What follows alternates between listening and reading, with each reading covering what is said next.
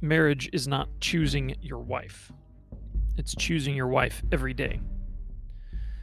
Now, let's unpack that a bit. By marrying your wife, you made an active choice, but you must keep making that same active choice every day for the rest of your life or your spouse's life. If you live in a loveless marriage, it doesn't matter that you chose your wife on your wedding day. You are not choosing her now. If you let your eyes wander to other women, it doesn't matter that you chose your wife on your wedding day.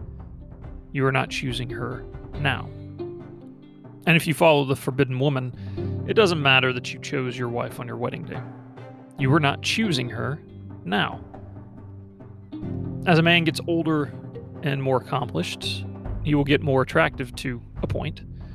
Other women notice. Your wife certainly notices. Your prospects with other women often increase.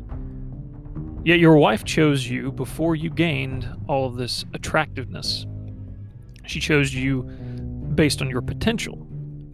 She chose you based on faith. And as she gets older, her prospects will diminish. If you are not actively choosing her every day, she is being rational in feeling insecure. Men leave the wives of their youth for younger models all the time. It's a cliche.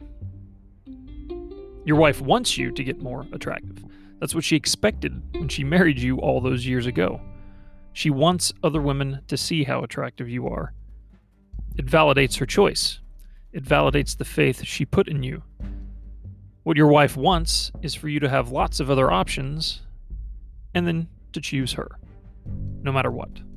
To choose her every day. To come home every day. She chose you when you were still a boy.